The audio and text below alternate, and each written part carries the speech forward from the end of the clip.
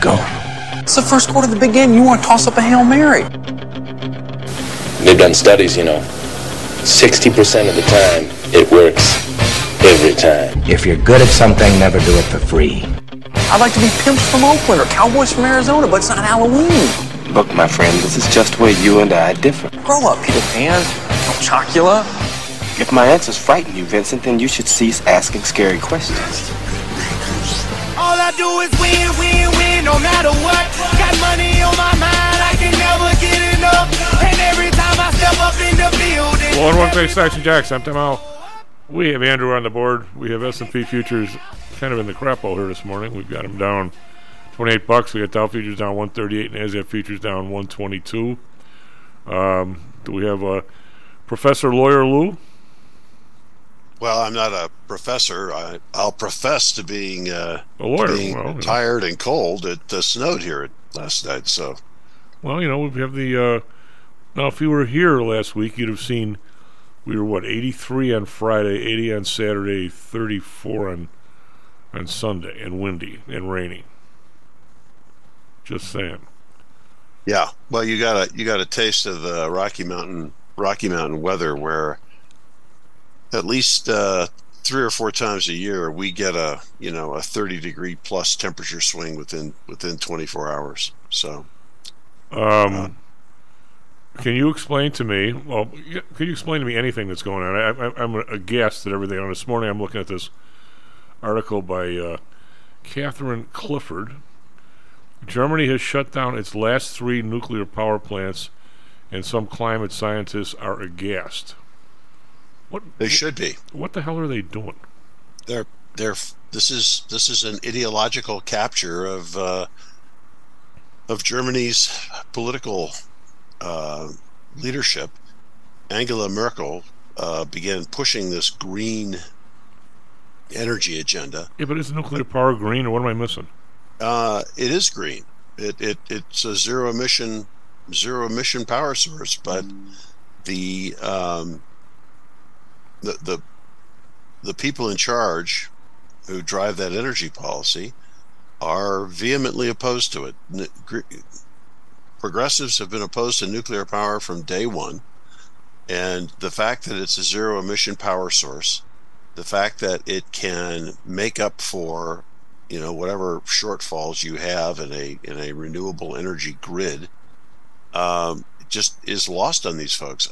I saw this in Germany in September. We were traveling through Eastern Germany, and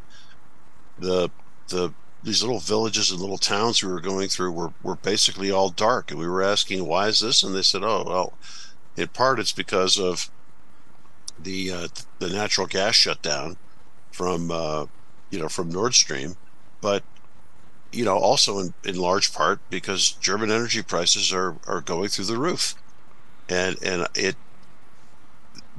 one of the guys at a restaurant we were dining at was telling us that they are cutting down forests throughout Germany. In some cases, trees that have been there for 200 trees that are eating CO2 and providing oxygen. We're going to cut them down for that makes zero sense. They were cutting them down to burn in their fireplaces to heat their houses. I can't think of anything stupider. I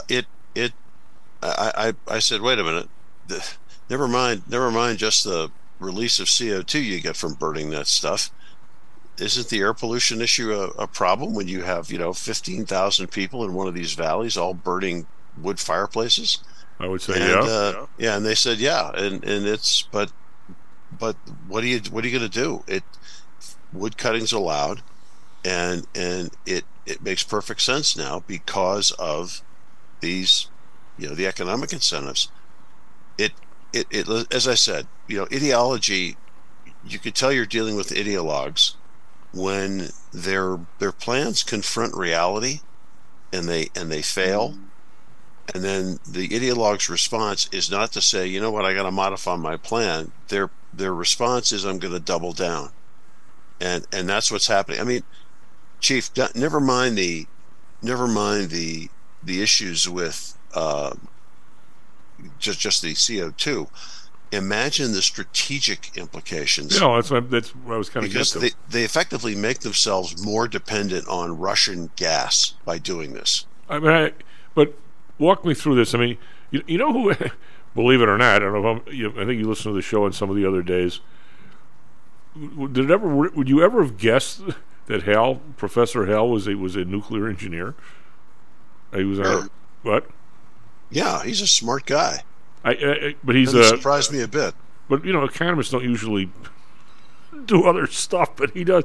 He was on one of the. Did you listen yesterday? I did not. He was on. They had 2 nuclear-powered cruisers, right, way back in the day. Yeah. He was on one of them, and he was saying how if you went to flank speed, the reactor was getting really old. The reactor couldn't do it, so he had. He was on it like when the thing was aging before they took it out of service. He goes, it was pretty weird because you didn't know if you could count on the thing to shoot up to flank speed or not. It was pretty interesting. Those initial reactors that we were putting on nuclear submarines and on some of our larger boats were masterpieces of technology and innovation. They were only I'm going to say 2 cruisers, 3. That was it, other than the aircraft carriers and the subs. Yeah, those were the only. And in large part, they discontinued it because of political pressure and safety issues, and the nuclear power became this gigantic disaster or a potential disaster just waiting to happen, and it completely disregards the fact that the technology on these reactors has changed dramatically. Why do we refuse? I mean, Carl's talked about something with a liquid sodium and things like that. They don't. Why? They're sealed. They don't. You basically. There are reactors now that they've got that'll will fit comfortably in a shipping container. They're completely sealed, and they work for like 10 years. You can pick them up, drop them, plug directly into the power grid. They provide enough power for like 10,000 homes for 10 years. Well, I mean, but down here in this article, and this lady, we've read some of her stuff before. This Catherine Clifford, and she's really good. I think. I mean, one man's opinion, but if I'm going to quote somebody, I always like to say who the hell they are. Does that make me a Luddite or what? You actually tell people where you've got your stuff. What is sort of the truth here, though? We've got. I say we. You put a plant up, and they're supposed to have give it a 45-year life, right? It's allegedly designed that way. Well, of course, as you go on, you learn some stuff, and you can extend it. Now, these plants are considered to be, at the end of quote, their useful life, but then she says, with the right amount of this and that, they could last another 40 years. Well, that seems like kind of a lot. Is the first estimate wrong, or is it you just learned so much along the way? Or it seems like there's a 45-year bulge there. What is the truth? I mean, I know the ones here, Commonwealth Edison used to run, and now somebody else runs them. They were supposed to be, recycled, dead, whatever you want to call it, 10 years ago. And then when maybe it was longer than that, Commonwealth Edison took over Allegheny. Allegheny has a lot of nukes. Evidently, the guys at Allegheny are geniuses and not only making the old nukes better, but extending the life. And now, it doesn't keeping them up. Well, okay. So first of all, these things are built with safety factor times 10 into their construction. And what I mean by that is every single estimate on how long this is going to last, or what the life expectancy of this part is the most conservative estimate they can come up with, because you don't want to have a situation where one of these systems fails on you. So they were over designed and put in with an idea that we'll give them a 40-year life, but the reality it's like the Mars rover. We'll give it a 90-day estimate. But the reality is the thing can run for 5 years, and if we have to do that, and that's the way a lot of these plants were put together.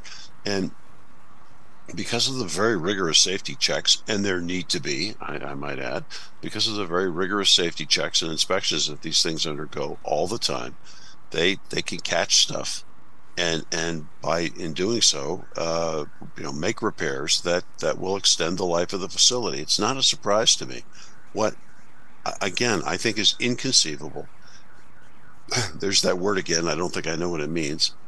I think it's inconceivable to me that somebody planning for the energy security of their country would basically embark on a program that not only dramatically handcuffs their citizenry in an economic sense, but strategically makes them rely on one of their most dangerous and long-term historic enemies. Yeah, those plants to me would be the three spots I don't have to worry about. Yet it's like I don't even know how you even describe the stupidity. Chief, the same thing is happening in Great Britain, where they took down a bunch of their natural gas and coal-fired plants for renewables. Their energy prices tripled, and so they suddenly had to bring online, because they had taken down a bunch of their facilities. They had to bring online a bunch of their old coal plants just to be able to supply electricity. It really is a as I said, it's a question of ideological capture. Well, it's one thing to want to go green, and I would love to see the day when we don't have to use coal anymore. But it's one thing to go green. It's quite another when you're messing around with people like the Russians to tear the plant down, to mothball it, to use it one day a week just so you could use it if you had to. That I get. I mean, if you can use a windmill and something else instead. But the idea to blow the place up or tear it down so you can never use it again before you absolutely are sure you'll never need it again is pretty incredibly dumb to me. I agree, and this is the mindset. We're not going to give you the option. That's the government mindset. We're not going to give you the option of being able to turn around and say, oh, we have these gas-fired plants that are still available, natural gas-fired plants that are still available. Prices are going through the roof. Let's turn those things back on so that we can make our voters happy. Sort of like daily tearing up the runways at Meigs Field. Exactly. That's exactly what it is. The ideologues say, no, we don't want to give you the choice.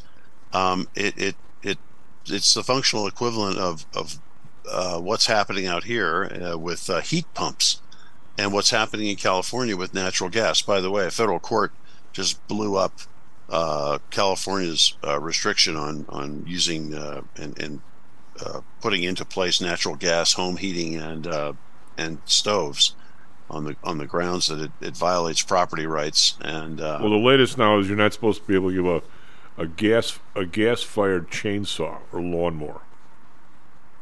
Well, that's been coming for a while. But what is 1 gallon? What's the difference?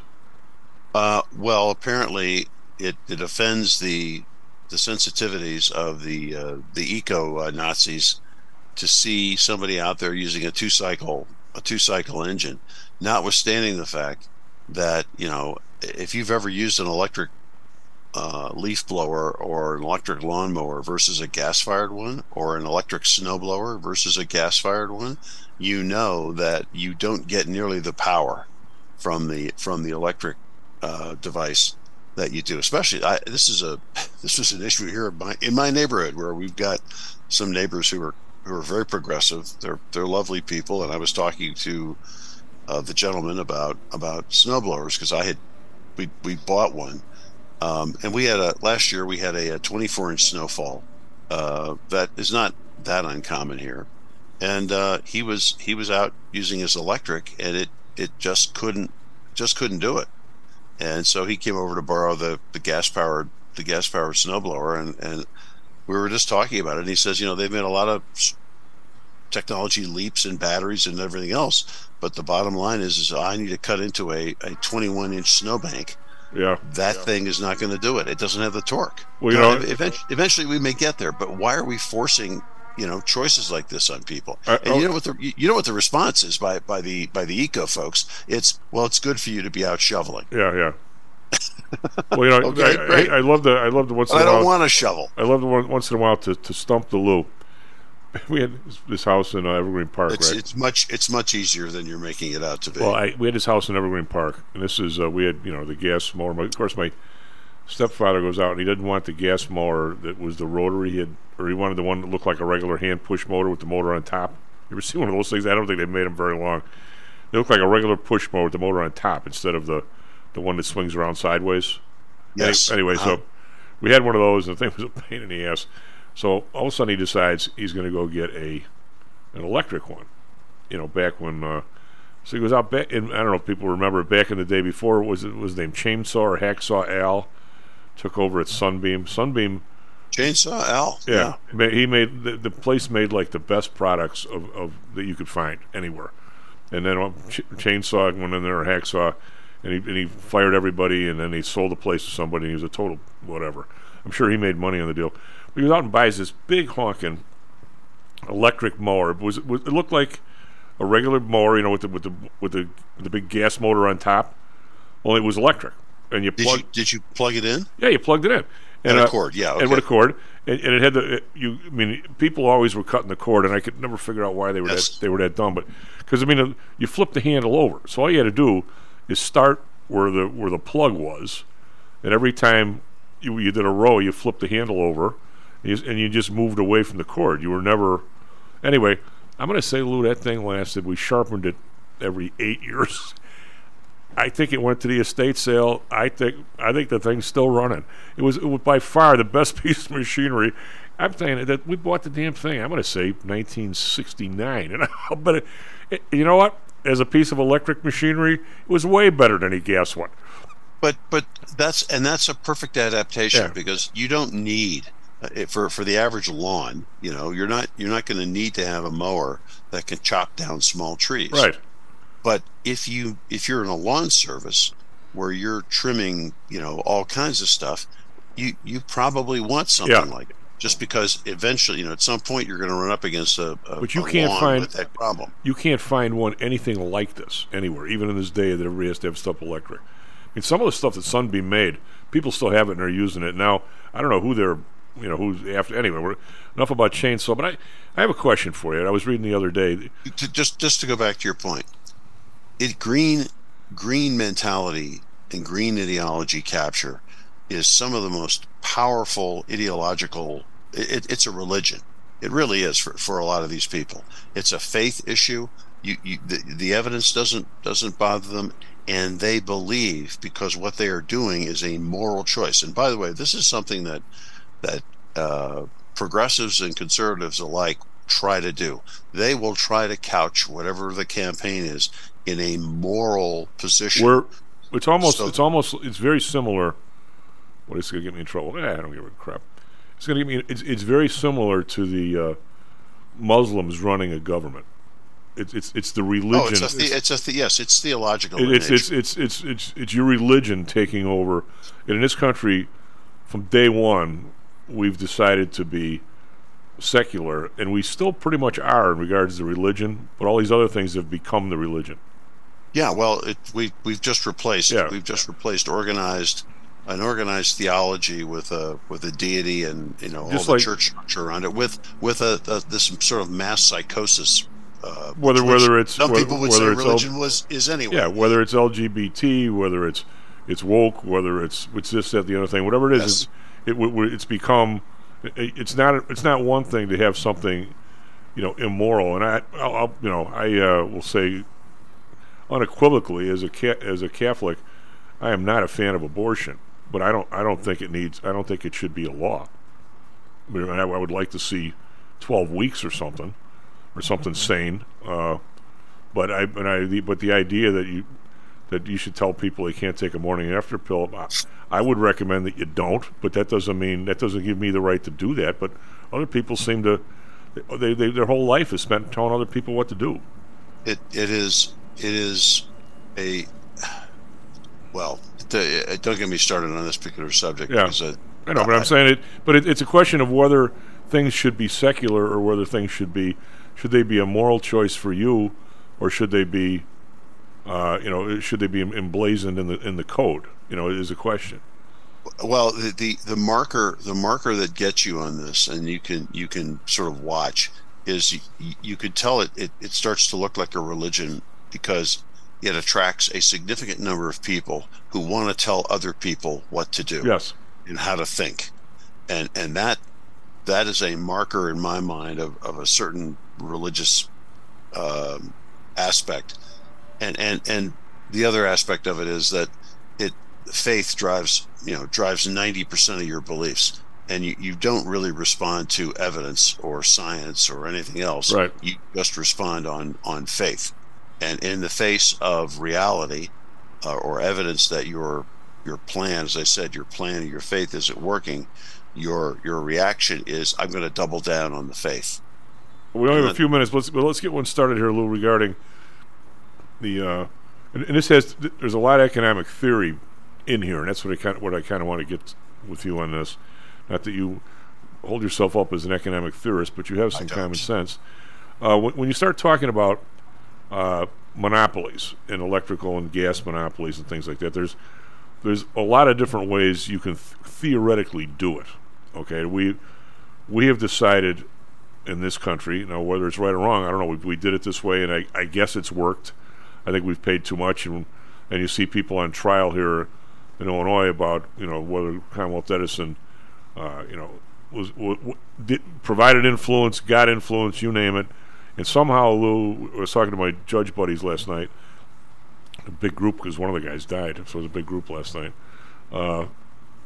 There's this whole concept of these 3 people or 4 people from Commonwealth Edison on trial, when the company pays a couple $100 million of the shareholders' money and everybody else is off the hook. I'm appalled by that, Lou. How everybody on that board is not banned from a board for the rest of their life, and a $100,000 fine, and how that place, all the management isn't having some massive fines personally.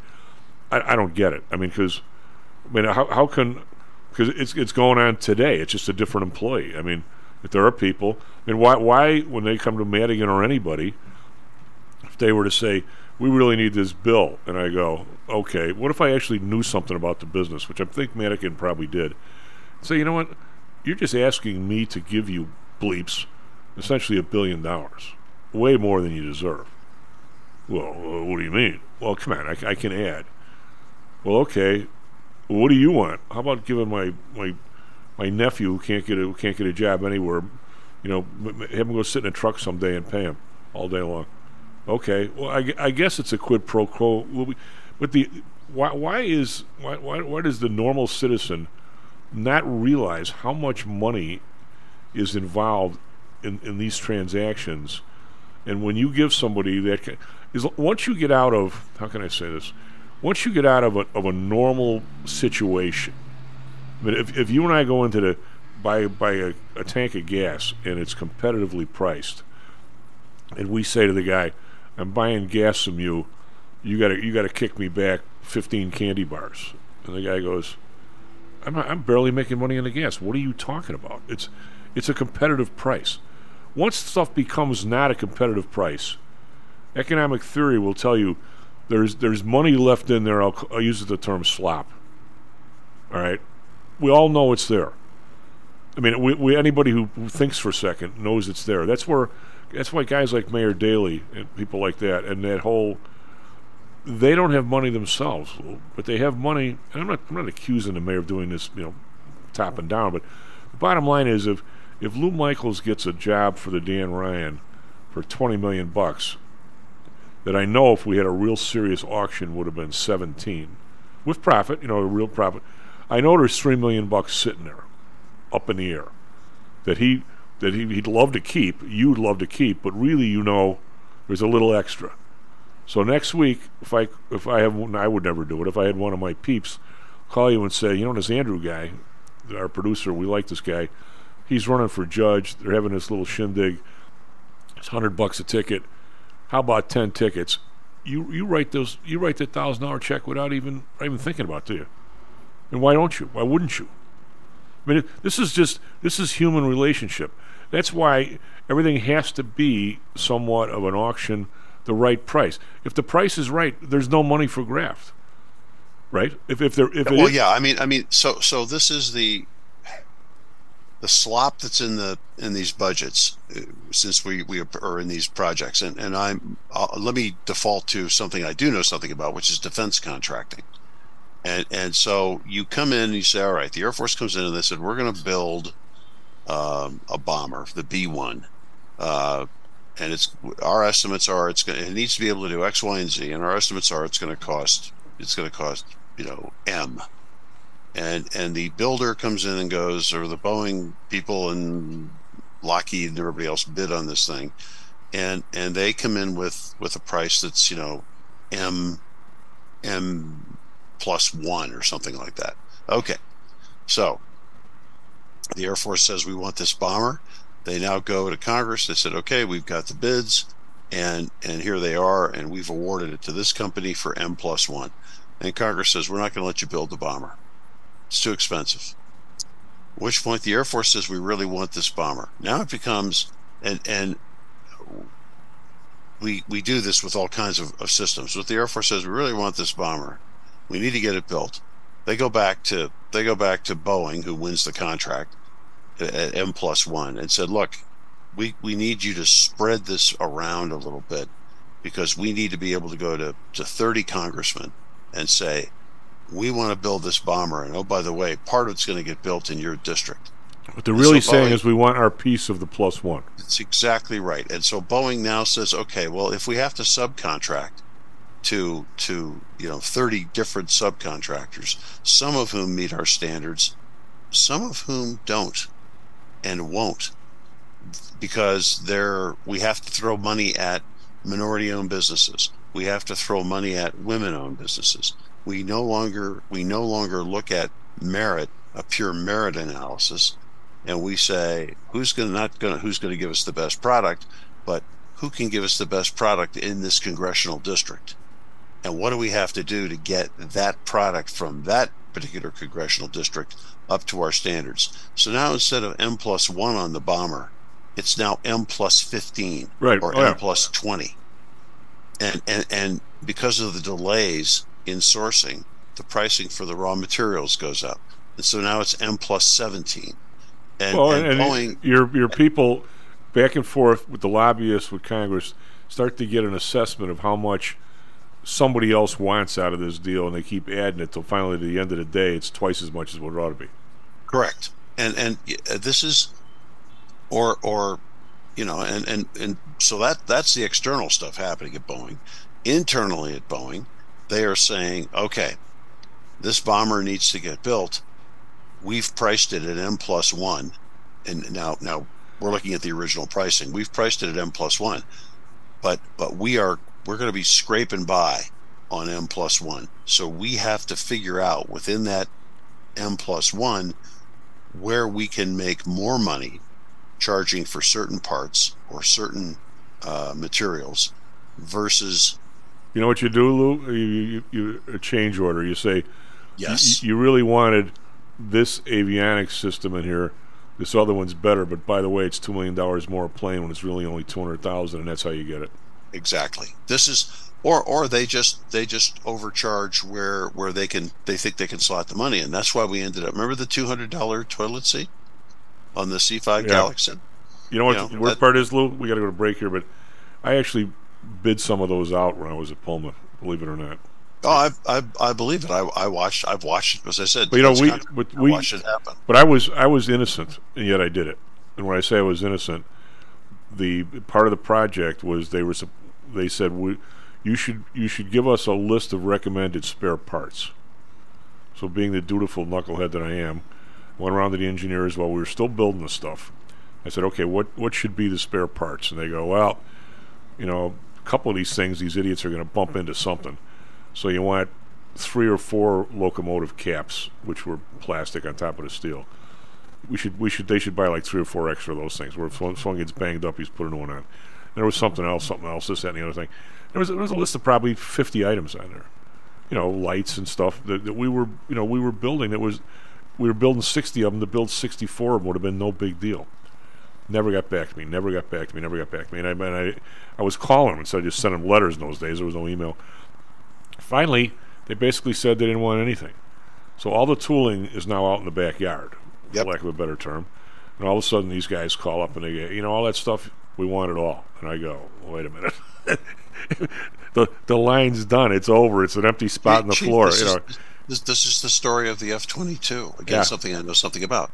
Gates, the Secretary of Defense, which in an inexcusable move, stops production on the F-22 back in the early years of the Obama. I think it was the early years of the Obama administration, saying, you know what? I don't think we're going to need very many of these airplanes because there's nobody on the horizon that can keep up with us. Yeah. And the defense establishment at this point is going, hello, China, hello, Russia.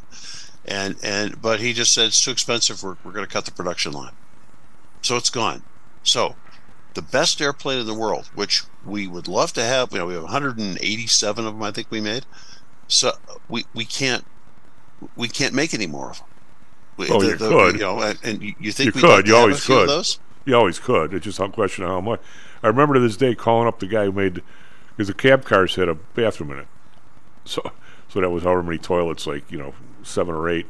They were, the bathrooms were expensive. They're all stainless steel. They're built to last like a gazillion years. So I call the guy up and I go, hey, we need one more toilet. The guy goes, don't even say that. He says to me, you want what? I go, he goes, we got to put a whole assembly line together, the whole dies and everything. You're out of your mind. We can't even get there. So I want after the break, I want to talk about 3D printing. All right, but before we do that, I started out trying to quiz you on Monopoly, so I got to get your answer on one side. SP futures down 28, NASDAQ futures down 124. Be right back. How much confidence do you have that your investments will make you wealthy? Do you truly know the odds? Welcome to Luckbox, the control freak's guide to life, money, and probability. Luckbox shows you how to gauge the likelihood of success before you commit to an investment or any other decision. And Luckbox is free for 1 year at luckboxmagazine.com/jocks. Each new issue dives deep into the current investing climate, separates the signal from the noise with relevant trade ideas, and equips you with cutting-edge tactics you don't already know.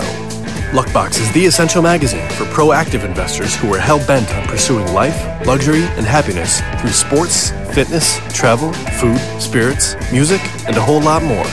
Smart investors don't bet on possibilities, they play the probabilities. Luckbox is $7.99 on newsstands, but you can subscribe for 10 free digital issues at luckboxmagazine.com/jocks. Don't rely on luck.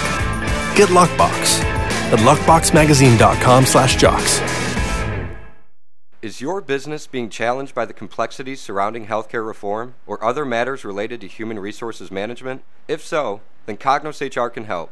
A longtime friend and contributor to the Stocks and Jocks radio program, Cognos HR provides its clients with a perfect blend of strategic consulting and day-to-day HR management to drive overall improvement in business performance. Companies that join the Cognos HR family are better able to manage healthcare costs, enhance benefit offerings, and improve employee satisfaction by leveraging our access to Fortune 500 benefits. Our innovative onboarding and payroll technology, along with our constant attention to detail, enables us to provide the highest level of quality service to our clients. Now, your time and energy can be focused on generating business and increasing your bottom line. We'll take care of the rest. For more information, call us at 630-401-8810 or search us on the web at cognoshr.com. Cognos HR, Innovation in Human Resources, licensed in Illinois and Arizona. Hello, this is Tom Howell, the Chief. Confused about investing these days? I suspect you are not alone. Investing was never easy, although at times it may have seemed so. I think one reason behind the current concern, although maybe not explained as such, is how the fluctuation in the American dollar and the associated politics is affecting your investments and your wealth. It may not be enough to make some money in your investments. You may need now to make enough to exceed the amount that your leadership is depreciating the value of the dollars you've worked your whole life to accumulate. That same leadership has seen fit to maneuver risk-free interest rates to near zero. Providing positive risk-averse returns in a zero-interest and declining real wealth environment is by far the toughest assignment I've ever had in my years as a money manager. I'm sure that a lot of you have heard that one way to possibly deal with this problem is to invest in so-called hard currencies like silver and gold. The idea being that they will retain their relative value in the face of devaluation of paper currencies like the dollar. To be honest, I have never been a gold bug. I've always had faith that having enough dollars and a good investment strategy was good enough. Now I'm not so sure. But I do know that if I did invest in gold or silver, I'd want to do it in the same manner as we do with PTI for investments in the market, with defined risk. If you feel the need to invest in gold or silver, we can do it using the same strategies that we use for our protected index program. No matter what you invest in, we feel that you need to know and control your risk. Find us at PTIsecurities.com. That's PTIsecurities.com. Stocks, jocks, Stocks and jocks. Stocks and jocks. You are out of control. Here, right now, right here, right now, right now.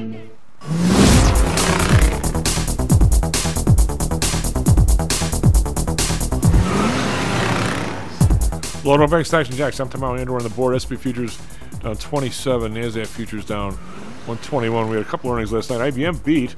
They were up like $4 or $5. Now they're only up $1.46. Tesla not so much. Down 20% in the profits from last year. They're down 12.75 to 167.84. So that's what else we got leaning on the Dow? We got Goldman Sachs down 389. We've got American Express down 245. Apple down $1.35. Nothing. The only thing kind of, like I said, green in the Dow really is IBM up $1.46, and they got Travelers up 8 cents, but that's not a whole hell of a lot. Over in Europe, we've got DAX. These guys were up marginally yesterday. Today, the DAX down 114.7%. FTSE only down 7 though, 0.1%. They were the ones that kind of started the whole mess yesterday with their very stubborn inflation numbers over there. We thought the inflation was going down a little bit, and the number yesterday showed it wasn't. So we were up in the morning, and we turned down on that number. CAC round down 26, down to 75.22. Over in Asia, we've got the Nikkei up 50 points, 0.2%. Hang Seng up 29, call that flat. Shanghai down 3, so very quiet over in Asia. Yesterday, as a way of review, Dow was down 79, S&P down 35 cents, NASDAQ up 3. As again, we came up on the close. I think there's actually some mutual fund buying the last couple of weeks, because every day we seem on the close to leak up some. So people, I think, maybe are taking money out of banks that aren't paying any interest and putting some of it anywhere in the market. 10-year down 3 basis points to 3.57. The Bund down 1, 2.49. Japan unchanged by 0.47. Oil down $1.12. Back down under 80 pretty much, 78.04. Brent down 106 to 82.06. Natural gas unchanged, 2.21. RBOB down 2 cents, 2.61. RBOB, I think, tapped out over 2.85. So we should be getting a little relief at the tank, at the pump this next week or two. We'll see if we do. Gold up 720, 2014, again back over 2000. Silver up 8 cents, 25.46. Copper down 3 cents, 4.03. We've got Bitcoin down another 593. They were over 30,000, but not now, 28,687. We have the U.S. dollar, which has been driving a lot, almost unchanged today. The euro is up 12, so it's down a little bit against the euro, 109.7. The pound is totally unchanged at 1.24. Andrew, what do you have for us, traffic, weather, sports?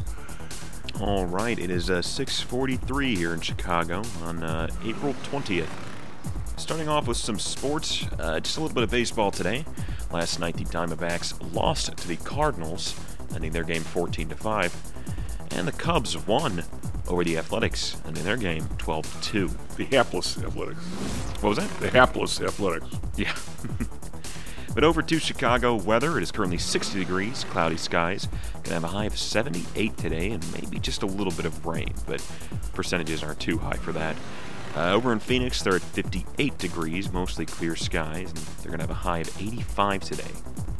Now, finally, for Chicago traffic, things are crowded, but about the usual today. Expect pretty heavy delays on the inbound Eisenhower and on the outbound just a little bit too. And on nearly all major expressways, there are some areas in the red, some delays, but it looks like, thankfully, no accidents to report. Just a lot of people going to the same place. So that's all I got.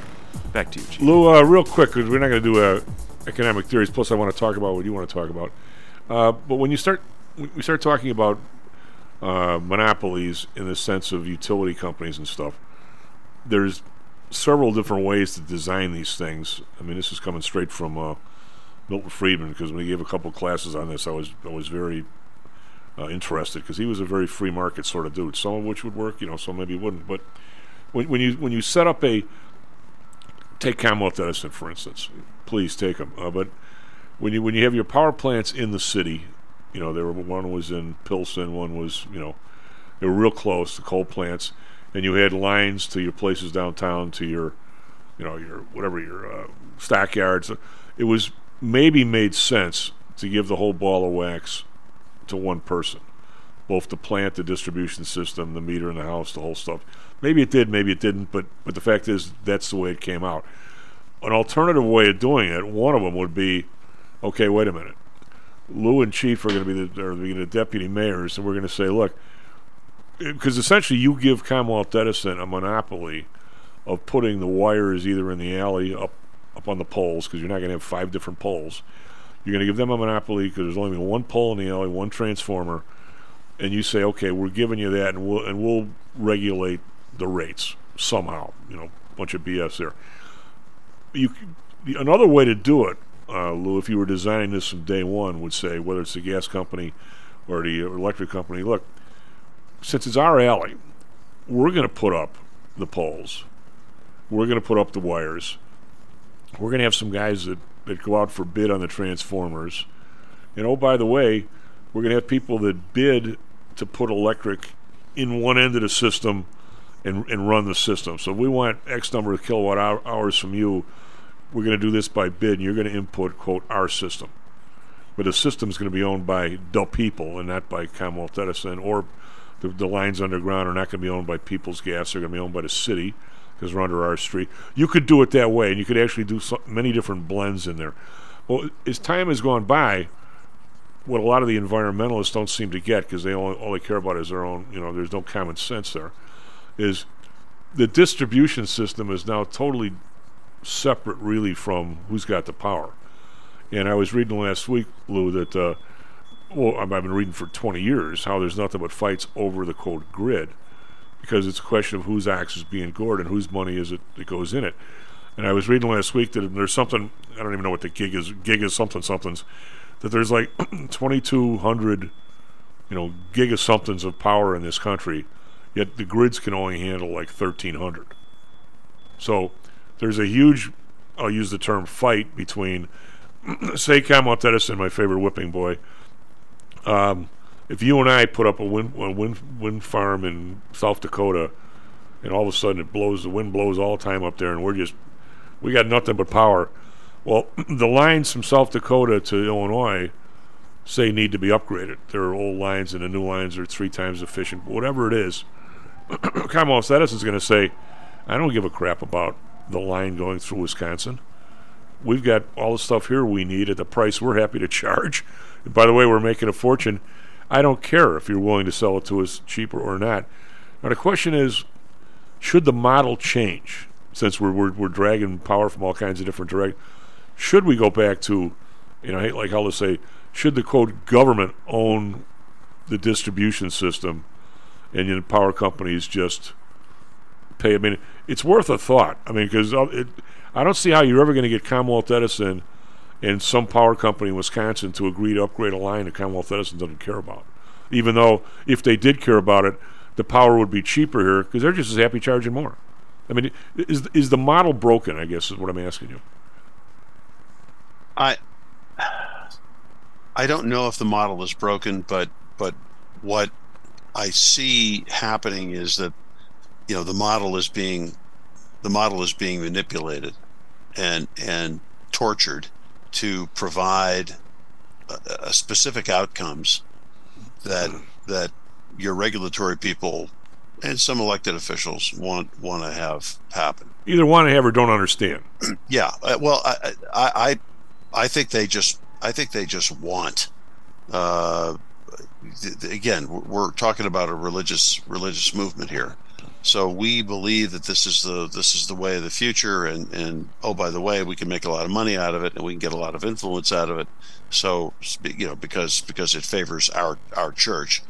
So we're basically gonna move in a direction that we'll let Con Ed or ComEd or whoever have control of these assets, but it's going to be control under a regulatory structure that effectively turns them into a monopoly of the state, which is what they are. That's what they are, right? And this is the move toward sort of a classic fascist kind of system, or I mean, in its later stages, in its more complete stages, it becomes a communist or an authoritarian socialist kind of system that we know doesn't work because command-directed economies don't work, and this is the direction we're sort of headed. Well, but you also are in this situation where you really don't want 5 gas lines under the street.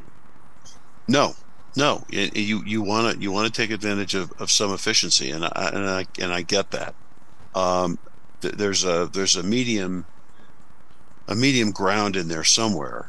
Well, how much? But I'm going to give you 8 minutes to talk about what you want to talk. At least I can do for you. But I guess my question is, what combination? Here's a tough one, Lou. What combination of basically just getting paid off? What combination of our regulators not being the sharpest knives in the drawer, and our politicians? I mean, one of our good friend of mine, and I think you know who I'm talking about. One of our Federal Reserve guys had a big. He was sitting in front of Congress. Of course, I gave him no more than grief about his new suit that he bought in a white shirt and how he looked like an Undertaker. But I don't think he appreciated that too much. I said, it looks like it's your bereavement counselor suit. But he's sitting in front of Congress, and they're talking about something totally esoteric about giving exchanges access to the Federal Reserve instead of having to go through a bank. And there's a theory behind it. And anyway, so this guy's brilliant. And I said, you're talking to these 12 guys. I said, did anybody have any idea what you're talking about? He goes, the guy who was the staffer for the chairman knew exactly what I was talking about. So he was in the chairman's ear, so the chairman sort of knew what I was talking about. It's the other guys, why they were even there, I have no idea. And yet they're all asking these really stupid questions, taking up time. I mean, how much of it is our guys? I don't really expect, Mike Quigley's a pretty smart guy, or Danny Davis. Do they really even understand the vagaries of the Commonwealth Edison and who should be paying for the? Do they have staffers that do? Or are they just clueless on the whole thing? Or are they just the first lobbyist that walks in with a check they believe in it? I mean, how does it not work or work, Lou? Or it just doesn't work? I don't. This stuff's pretty complicated stuff. I mean, generally, what I if I was working in this kind of an environment and I could drag this. I can drag this to my lead in about 3D printing. Yeah. I would tell people, look, I'm not an expert on this. I want this reduced to a 25 word presentation. You need to tell me in 25 words or less, or some variant of that, how this works and what the best choices are, and let me assess it. And if you can't explain it to me, then I don't want to listen to you, because you're not going to make a sale. I'm the guy who's got to make the decision. I'm not the expert. You need to put it in the context that I can understand, so that I can make the best decision from an economic perspective or whatever. The problem is that frequently the decisions don't get couched in terms of this makes the most economic sense. The decisions are couched in terms of this makes the most political sense, because here's how you're going to be able to spread the wealth of this particular project around to your contractors and your friends and whatever, and this is how your political career benefits from this project, versus here's the best economic solution, and this makes the most economic sense because it's going to provide us the best product at the cheapest price. It's run like a business. It's just the business of politics, not the business of business. That's exactly right. It's like healthcare. Yeah. Who's the customer in healthcare? It ain't you. No. It's the insurance company. And so the service that gets provided is aimed at satisfying the customer. Well, it's like if you're paying no commissions, you're no longer the customer, and people don't get that. That's precisely all right. So correct. 3D printing. So dragging back to the point that we were making about shutting down production lines and whatever. So in a previous life, one of the things that I did was I was the CEO of a 3D printing design operation. Was that totally torpedoed because of COVID? Yes. Yeah, our investors pulled out. And so the genius of that program was that you could go to, and this was one of our business models. We were gonna start talking to people who were the owners of large amounts of equipment that was no longer being serviced by the original producer, specifically the Soviet Union. And we were going to be able to go to them and say, look, you have equipment that is outdated, but still functional. But it needs certain types of spare parts. It needs things and you can't get it from the Russian Federation, or the way, to give you an example. So Indonesia buys a bunch of Sukhoi fighters for its Air Force, and MiGs, a couple of the old MiG-29s. And, the aircraft, they buy a maintenance contract with it and all this, but, the aircraft start breaking down because they're made and serviced by technicians with not great training or whatever.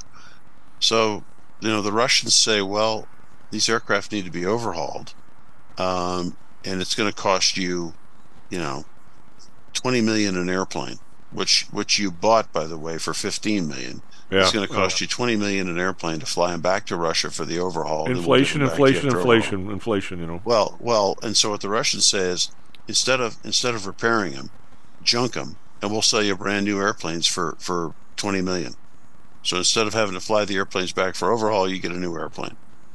And this frequently is not acceptable to customers. They want the parts. They want the ability to control this. And 3D printing, it can be expensive, but 3D printing gives you the ability to come in and say, okay, we've got this part, we're not manufacturing it anymore. It's not being manufactured anymore, but I've got the part right here. I can get a laser scan of it, a 3D scan of it, and I can print and replicate that part. A stupid question, is the making the part the problem, or is the material the problem, or both? It can be both, but I mean, the genius of a full scale 3D printing operation, and when I say full scale, I mean design, metallurgy, and then production, is that you can take a part that was made out of some material because of the way it had to be produced back in 1960 or 1970.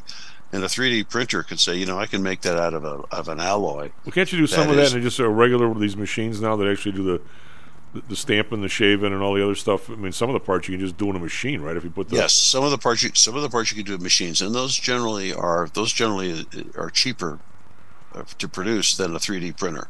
But a 3D printer can do stuff that your multi-axis forge or multi-axis cutting machine can't do. Okay. And moreover, and the 3D printer can do it with different alloys. So you can come in and say, fine, I can replicate that connector or whatever. I can replicate that, or I can custom design it so that it will fit this particular device. I can make it out of an alloy that is better, will last longer. It's going to cost you a little bit more, but it's better. It'll last longer. Is this better than the replicator on the Enterprise? It's the precursor to the replicator on the Enterprise. So the design operation that I was overseeing basically looked at these old parts and said, okay, we can make this so that it'll fit in your machine. We can replicate it, but we'll do it out of a different material instead of steel. Yeah, we'll make it out of a composite of aluminum and ceramic. Some of the stuff probably you could have just thrown in the blacksmith shop at Pullman, where the old guys with the lathes and everything could get you a couple of them if you gave them a couple of days. But that's not what you're looking for. You're looking for something faster and more of them, right? Yes, and in some cases custom designed. Yeah. So you have to and you can, as I said, you can replicate it with the original material, or you can replicate it with new material. You can alter the shape, the design of it, so that there's a lot less material needed to make it. It'll be just as strong, anyway. That's where 3D printing comes in to solve a lot of these problems in terms of the planned obsolescence that we were talking about. So how come you're not one of the lawyers on this Fox thing? This next company has got to be salivating at how much they're going to get. This smart. I don't know, and I saw a very smart lawyer last night say something that I thought was good. He said this case was not worth $867 million, so there's something that we don't know about. I was asking my guys last night, lawyers, judges, a couple of them were kind of all over it. They were, somebody, one of our listeners, sent me something. I damn near, I must have lost it like the idiot that I am. That in the last few weeks, some smoking gun came out of the discovery with one of the other suits. Not this suit. Was it the Smart Tech or the other voting firm?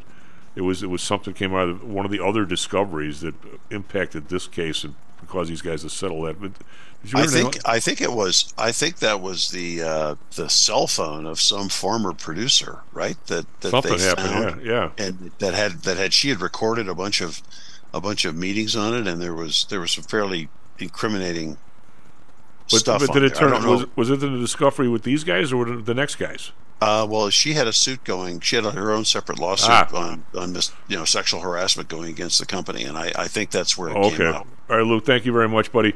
SP Futures down 32, NASDAQ Futures down 142. Be right back, Mr. Dan Janitas.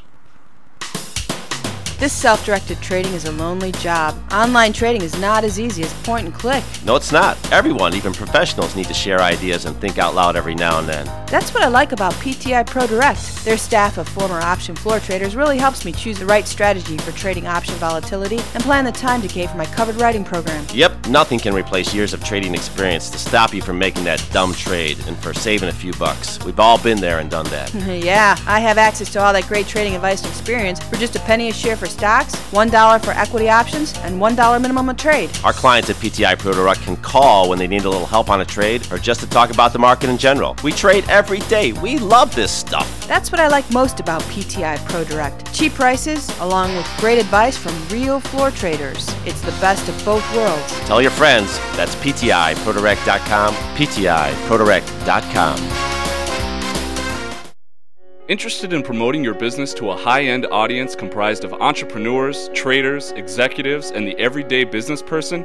Consider advertising on Stocks and Jocks. With a devout listenership covering the Chicago market along with a vast online presence, advertising on Stocks and Jocks may be just what it takes to put your business over the top. For more information, contact me, Matt Weber, at matt@stocksandjocks.net. That's matt@stocksandjocks.net.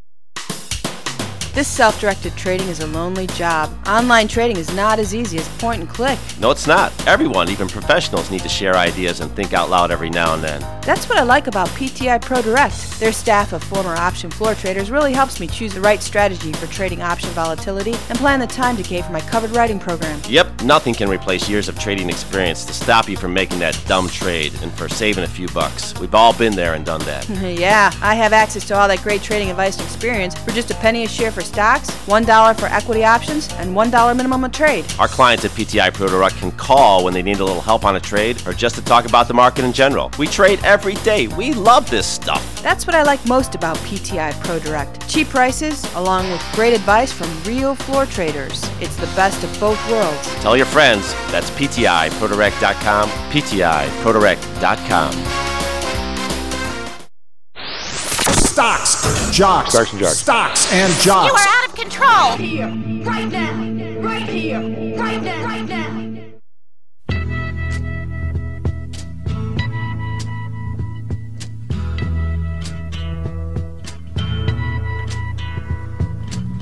There's something happening here. Hello, no fake Stocks and Jocks. Time out. And we're on the board. SP Futures down 33 now. That's the lowest we've seen it during the show anyway. NASDAQ Futures down 139. Do we have Professor Dan? Yes. All right, buddy. Good. How are you? All right. I don't know. I think we're probably a little long for everybody this morning. We've been doing pretty good with that for the last couple of weeks. I don't know about today necessarily. It doesn't look so good, does it?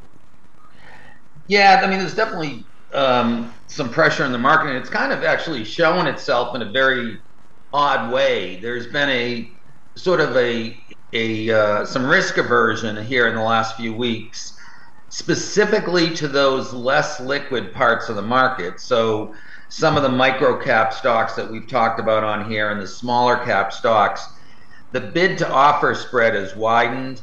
In a couple cases, we've seen some significant sell-off in the stock price, but not for any fundamental reason, mostly because I think investors are shy to additional risk. That being said, you're absolutely right that the general market has done well year to date, both equities and fixed income, and it's I think been a particularly good time for fixed income. High yield has done particularly well. That spread between that difference between the yield that you get on the high yield bond and the yield that you get on a treasury of a comparable maturity has continued to narrow. And that gap, that narrowing, tells me, having been a high yield manager for 37 years, through a lot of ups and downs, that we're not really anticipating, the market is not really anticipating this recession that we continue to hear over and over again. So as I've mentioned, we've seen that recession already. We're in a contractionary period, a period of slower growth, but there's still a lot of money out there. And that's, testament is the market, the financial markets. There are still people putting money in. But one thing that I would distinguish today and in the last few weeks in particular is that people are putting money in, but they're looking for those larger cap, more liquid names. There is some risk off in the investments that people have been making recently. And it's not necessarily tied to the credit crunch as it's referred to. That is going along, simultaneously. It's tied more towards, again, partly being at that point in the cycle. And the interesting thing, Tom, is if you look both at the equity market and the fixed market, one thing they do have in common right now, whether you're looking at stocks or bonds, is that you can still buy a decent company on the equity side at a decent discount, or at least at a discount to where they've been trading, and certainly at a better price for a decent company. So you don't have to go down in credit quality. You don't have to go down in market capitalization to find some good companies that have traded off. And we've talked about some industrial companies that had 20-30% sell-offs in the last month that look like screaming buys right now. All right, Dan. Here's by the way, thank you very much for that opening, because it's right where I wanted to go. Sometimes I think you read my mind. It's a little scary, but all the way from Florida. Yeah. Some of the stocks that you have identified, because this is not an accusation. I think this is, you live in the mid cap world, and you find places in there that are diamonds in the rough. It's pretty much not like you don't know who NVIDIA is. You obviously do, but. And I think what you're showing, I'm looking at the graph of the Russell here, the IWM, well, the smaller Russell, and your guys have gotten their ass kicked in the last 2 months. The Russell's down from 200 to 176. Matter of fact, it's pretty much unchanged on the year. Right, unlike the equity market, right? Well, but when you say the equity market, what I'm going to is my buddy Larry, who works with us. You met him when you were here, and he actually does all the trading for me. He was showing me something that somebody sent him a study in the S&P, not even the QQQ. The S&P, right? That if you took out 8 stocks, you're actually down 2% on the year. Ah, interesting. So when it's so narrow like this, you have to ask yourself, is that healthy or not? Because I have clients that you have some of the same people. They'll call up, and matter of fact, I'm talking to a couple guys today, and I'm sure they're going to say, how come we're not doing as well as, quote, the market? And I'd say, well, you have 15 stocks here that aren't the 5, and you don't want me to sell them, you don't want me to do anything with them. They're just not doing as well as the 5, or you have the 5, and now they're up so much, nothing else is. Do you want to lighten up in there? These are very difficult conversations to have with people, because it's really odd that it's happening this way, Dan. It's not like I fully understand it. When why on the way up here is it the same 5 stocks that got their ass kicked last year? And this year, if you're not in NVIDIA, you're not in Microsoft, you're not in those stocks, you're not up. Right, and I absolutely agree with you. And it's a the mega or at least the large cap or mega caps that sold off predominantly in technology last year. And so those are, to some people, believe it or not, they consider those higher quality. They are higher quality relative to other companies in their sector. but are they really higher quality relative to, say, an industrial company or a company that's been around for 50 or 100 years that continues to be well managed and have free cash flow positive. So there has been a movement, and it's been, as you're saying, in specific stocks. But what I guess the point I wanted to make is that on the bond side, it's been quite different. What's been similar is that there's been a little bit of this flight to quality, but part of the reason for that is the yield story that we've been talking about for 3 years. And yield, we've been buying 4-month T-bills at 5.20. Right. And you can do that all day long, and you can actually, we've set up cash accounts for some of our clients where you can actually trade T-bills, actively trade T-bills. It's not a buy and hold strategy, but as the yield goes up, you can buy those ones on that part of the short-term curve that are giving you 5.20 and sell those ones that are now at 4.70. And so there is a way to continue to add value there. On the high yield side, we keep hearing everybody saying, oh, the market isn't, there's a risk off trade and all that. Not the case. Spreads have widened out from a trading point of view, but these companies are still doing well. They're reporting good earnings. They still have lots of free cash flow, and we have not seen a sell-off. We've seen a sell-off from day to day, but in the last few weeks, we've definitely seen strength in the high-yield bond market, and that tells me again that we're not in this horrible recessionary period that some people are predicting, because I believe, having done high yield for so many years, that the high yield market is smarter than the equity market, and it tends to anticipate. So for the spread of high yield over treasuries to be down to 438 today from 480, which is the average, that tells me that the market is not expecting a lot of defaults, and as a result, buy the bonds where you can get that yield right now. We can buy a 1-year bond of a company called One Main Financial, and the coupon is 6 1/8. The bond matures on March 15th of 2024, and you're getting in excess of 8% yield to that, less than 1 year, if you will. It's 11 months. This company on the equity side has more bullish recommendations from the street. And if you like the stock, which has gone up in the last few weeks, you got to love the bonds. So for some reason, what's the ticker symbol again? OMF on the stock, OMF on the bonds. But I would be in the bonds getting a little more than 8% for less than a year.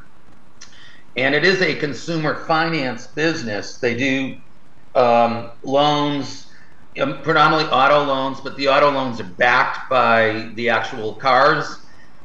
It's a business that I'm actually going to go and visit one of their offices locally here today. The auto loans are backed by the cars that people bought 10% over list. Good luck with that. Yeah, exactly. Good luck with that one. Actually, now the loan itself, has collateral, I guess is what I'm trying to say. That in itself makes it a little more, but I agree with you on that. Hold on to those cars a little longer right now, and certainly hold off on the looking at the EVs for a little while, as well. Although prices have come down, I still think there's going to be a better time to be purchasing, and and in fact, another thing, Tom, I don't know if you've noticed this there, but here we're just seeing this, what I would consider rapidly increasing inflation in certain areas. Without a doubt. Yeah. It's in like food prices, restaurant prices, trying to get a hotel in Chicago. A lot of people are putting your city down, which I don't think, and it gets me mad when they put your city down, but 350 to 400 for an average hotel. You see the videos of last Saturday night. You can see where people are coming from. But there's still, those hotels are sold out in the city for this summer. I mean, it's crazy that people are paying top dollar, and it's not just Chicago. It's it's obviously New York, but it's also cities like Seattle and the Bay Area that's sort of not on everybody's top list right now. Just paying $400 and $500 for a just an average hotel to be able Plus, to stay in the city. I bet you could get into an Oakland game if you wanted. Yeah. Yeah, I don't know. I kind of like the comfort, especially when I'm traveling for business. You might even get your own personal possum sitting next to you. There you go. Yeah, I think that the message I'm saying is just that, and I'm just seeing glimmers of some businesses and small businesses being impacted by this, but this rapid increase in whether it be food prices, we're seeing gasoline prices go up here in Florida lately, and that's partially a unique situation, a short-term situation. But this is that time of year, right, where with travel expenses go up. I just don't remember seeing these kind of crazy Dan, how bad price increases. Last month we didn't get a chance. I went through with a couple other people, so it was ad nauseum. But the CPI and the PPI last month, I don't know if I did talk about it, but I forget who I talked stuff with. Last month the CPI, the actual energy increase was 1%, gasoline as well. The adjustment, some bump somewhere adjusted it down 4.6%. Yeah. So okay, so that was in last month's number. Now this month, at my stations, and I get gas in the burbs on the weekend, they're up 15% in the last 2 weeks, 3 weeks. They're up from 360 to 420. So I guess that's 12% or something. Okay, now the adjustment that shouldn't have been there in the first place, plus this increase, is going to be in this next month number. How bad? You know what I'm kind of noticing here, and again, as you know, I cook for everybody. You can go buy chicken, pork, even beef on sale, and you're not that much off from pre-COVID prices. You're up a little bit, but anything that's processed, whatever it is, if it's cereal, if it's packs of the fake mashed potatoes that used to be $1, now they're $1.45 on sale at $1.30, and this is all in 6. Pork sausage is now $4.50 a pound instead of $3. Anything that anybody touches is through the roof. But yeah, you can actually you can go buy the pork shoulder for $1.50 if it's on sale for a pound. Right. And I'm seeing the same thing, and I think there's two things. One is the prices we're seeing now are some of the typical pre-summer, especially when it comes to say restaurants, definitely hotels, air travel. If you look at a number of the airlines, they've just automatically given a 15 or 20% increase to the entire summer, and they're saying the flights are sold out. I don't know if that's the case, but it is, some of it is pre-summer. But you're right. I think part of the manufacturing facility the manufacturing process for processed foods, if you will, is more involved in that it's more people. More people are involved in the process, and more materials are involved in the process. So you're, with the additives and all that, those are, there've been increases in those prices, and actually just putting together those products. But yes, that's absolutely the case. But Dan, why out of curiosity, and again, I'm sure he's not giving you crap. Why does it somewhat shock you that on the theoretical level, we both agree that the way this money came down, that just about all of it landed, not all of it, but a big chunk of it landed in the lap of, I'll say, 10%, 5%, 1% of the people. And yet, here it is a year later, and both of us are kind of stunned that some people seem to be able to pay $500 a night for a hotel room without blinking an eye, and other people are going, I could never do that.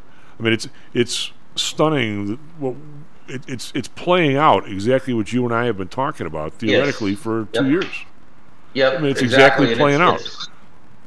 It's not really, if you think about it from say the administration's point of view, and I don't necessarily want to talk too much about the administration, but their outlook, was really to sort of bring things more in line. In other words, to make things more affordable for people, and it's worked in the total opposite. It's kind of broadened that gap, if you will, between those who have and those who don't. But even at this conference I was at in Palm Beach with a lot of local Palm Beach people as investors, talking and just talking to a lot of these people who had recently moved from New York, and these are like some really top-notch people in terms of income, high, very, very high income level, that weren't even able to afford to live on the island. They're living in West Palm Beach, in neighborhoods that I wouldn't live in, just because they're close to areas of high crime, and certainly not convenient and all that, and further from the beach. And so it's interesting that the shift has happened, and people are wanting to go on with their plans, but in some cases, even at the higher income levels, people are having to make sacrifices. There still has to be some price compression. We still have to see some price contraction in order for the economy to be operating, I think, in a more stable environment. And you're right. You hear the news and the anecdotes on some of the financial networks saying that, oh yeah, I'm seeing, inflation subside. It's come down big here. And I just keep saying I'm not. No. And none of the companies I'm talking to, which are quite a few, and they're the CEOs of quite a few companies across a lot of industries, and their material costs, their labor costs, their SG&A, all of their expenses are higher. Now, their top line might be doing a little better, but their margins are getting squeezed just because of the cost. And the costs aren't going to come down, I believe, until more people get back to work and until we have a repricing that makes this all, gets us back to a more normal, if you will, price point, and a more affordable price point, more importantly. Danny, the interesting part, your observations are always, first of all, I always think spot on, even though I have to disagree with you once in a while just to make good radio. But have you ever seen, I'll be nasty, a goat bleep like this, where this money piles into the system? We don't know where it's going. It keeps spitting out in all these different areas. You don't know who got it. We have you can complain about this administration. When the last one, the amount of money that was tossed out in COVID, everybody got a check, okay, which is so far in the rearview mirror now you can't even remember. It was like, it was like having to pee 6 months ago. You forgot about that one, right? It's like, yet, and you look at the amount went out for the PPP, and you can go through the Illinois numbers, and you're horrified at the places that got this kind of money that never shut down, never. Anyway, but the thing that is really horrific, all that money, the checks to people, and the PPP, were something like 25% to 30% of the entire money given out. The other 70 went someplace, and I mean, Dan, there's people that got this dough that are never looking back, and those are the people that, I don't care how much the hotel room is, $500. How much is the suite? $700. I'll take that. I don't think we even have I think you have a sense of it, and so do I. But I don't think either one of us, even though we're more attuned to this than most people, I don't think we have a clue at how big. When you look at these people from United Airlines, they were bailed out the second time in 20 years. Yes. After a 10-year period where all they did, every single penny that they made in profit, Dan, they bought stock back. They didn't buy cash one friggin' plane. And yet all of a sudden they're out of business again after a month of COVID. And how much do you think we gave those people? They never missed a paycheck. We gave them dough to keep everybody employed. They made everybody retire. They didn't pay attention to any one of the rules that people, and so many people broke the rules. And I'll say this. I'll say this real quick. We have a small firm, and the last thing we want to do is take a dime. It's not ours. It's just not in our DNA. So this thing comes out, the PPP. Now, of course, Chicago, between the riots and the COVID, were the only people in the building. I only could get to work and do the show because I knew one bridge they didn't close because where the post office is. So I'm sneaking in there, going through the National Guard checkpoints. So were we impacted? Yeah. But of course, since we're a business that is what's the one where you have to stay in business like a bank, a brokerage firm? Right. We're essential business. We get less stuff than the people who are unessential, which is even more bizarre. Essential business that has to open got less money than a restaurant. So we applied for the PPP.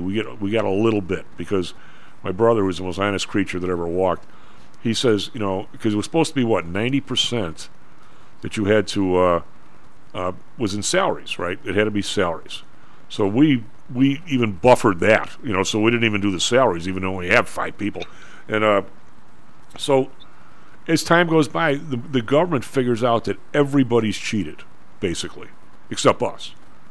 And so as time, I don't know if you remember this, as time goes by, they instead of putting everybody to friggin' jail, they said, okay, you can use now 10% of it can be rent.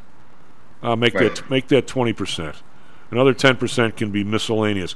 Well, it gets to the point where you're down to like 60 or 70 with salaries. So they essentially moved the rules down so all the people who were cheating were no longer cheating. Absolutely. I don't know if you remember that or not, but I do. Yeah, absolutely. So we're sitting there, and again, we got money from the government. We were open. I guess we should be happy. But you know what? We got like a half of what if we were like everybody else would have got. And there's law firms that are getting like $5 million. I mean, like, for God's sake. I mean, and so there is so much cash around in some areas, Dan, and yet you go in the grocery store and you see these older people looking at every single price, and they just can't afford it. And and you see somebody who's made his car work for 25 years goes look for a new one. They want 20% over the list or something. I mean, how much can we squeeze out of these people? I mean, and that's you make a good point too, and I think the kind of the message here about this is that as long as there is still money out there that's willing to pay $700 for a hotel room, then prices are going to stay high. It's going to become less affordable to a larger and larger percentage of the population, and in time, hopefully, we see some evening out, and we see some affordability. The affordability issue was there long before COVID, and the affordability issue is even larger now. But until all that money has been moved out or spent, we're going to continue to have this inflation. And I believe inflation is going to be here for a while. I don't think it's going away. And we both have said this, that as long as somebody's willing to pay $25 for that drink that was $10 2 years ago, they're going to pay it and they're going to get it. Or a place that I had gone for an appetizer, a new Lebanese place that opened, and just for an appetizer, $29 to go, just to try the food. So, Dan, those are prices that are prohibitive. And you have to kind of put your if you're a value manager, especially, and same thing with buying stocks at a high price and an overvalued. You don't want to, and I think there are going to be some shifts in consumers' behavior that are just starting to happen. Dan, now. they're there right now.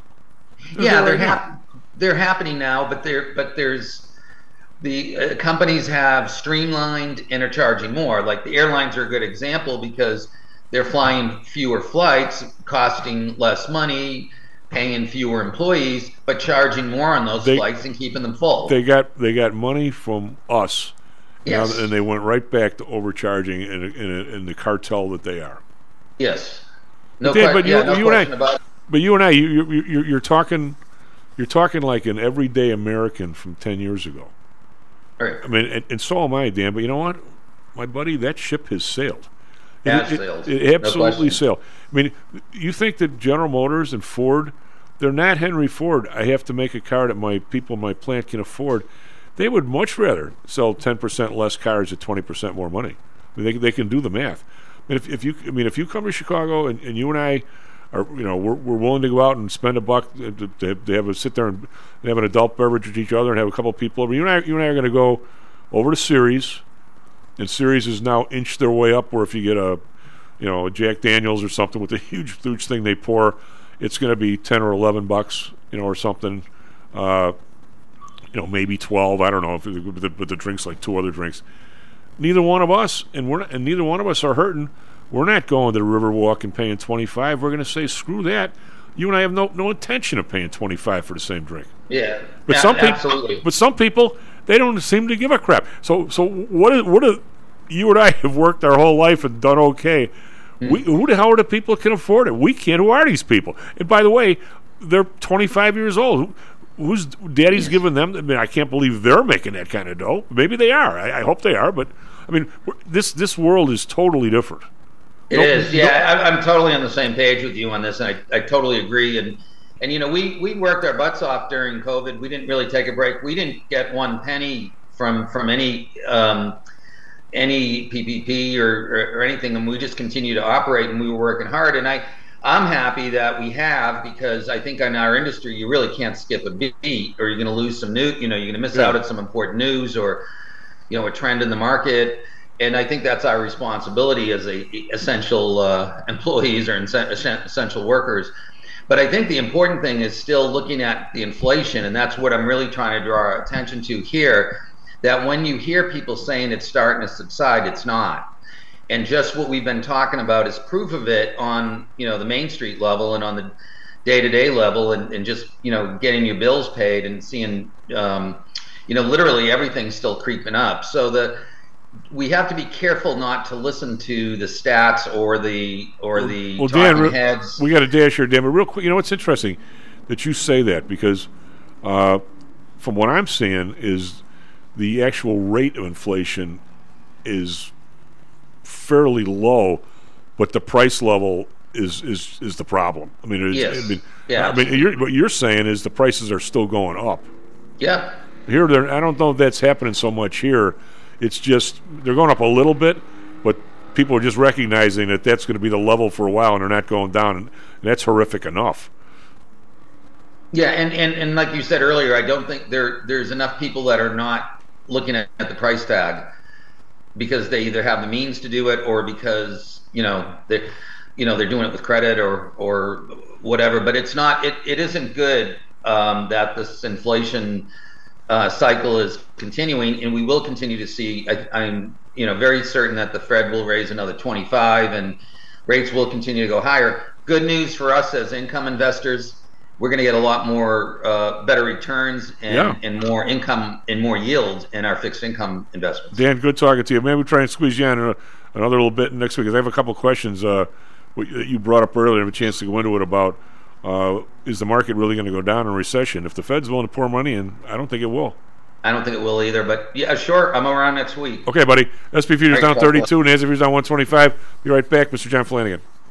How much confidence do you have that your investments will make you wealthy? Do you truly know the odds? Welcome to Luckbox, the control freak's guide to life, money, and probability. Luckbox shows you how to factor in the likelihood of success before you commit to an investment or any other life decision. Your brain is smarter than your gut, and that's why you owe it to yourself to read Luckbox. We've made it easy because Luckbox is free for 1 year at luckboxmagazine.com/jocks. Each new issue dives deep into the current investing climate, separates the signal from the noise with timely, actionable trading ideas, and equips you with savvy investing tactics you don't already know, all while exploring how to live your best life through music, spirits, food, sports, travel, fitness, and a whole lot more. Luckbox is the essential magazine for proactive investors who are hell-bent on controlling their financial futures. It's for overachievers and alpha types who don't buy into Wall Street's investment gurus. It's for mavericks who believe in life, luxury, and the pursuit of happiness. It's for you. Smart investors don't bet on possibilities, they play the probabilities. Luckbox is $7.99 on newsstands, but you can subscribe for 10 free digital issues at luckboxmagazine.com/jocks. Don't rely on luck. Get Luckbox at luckboxmagazine.com/jocks.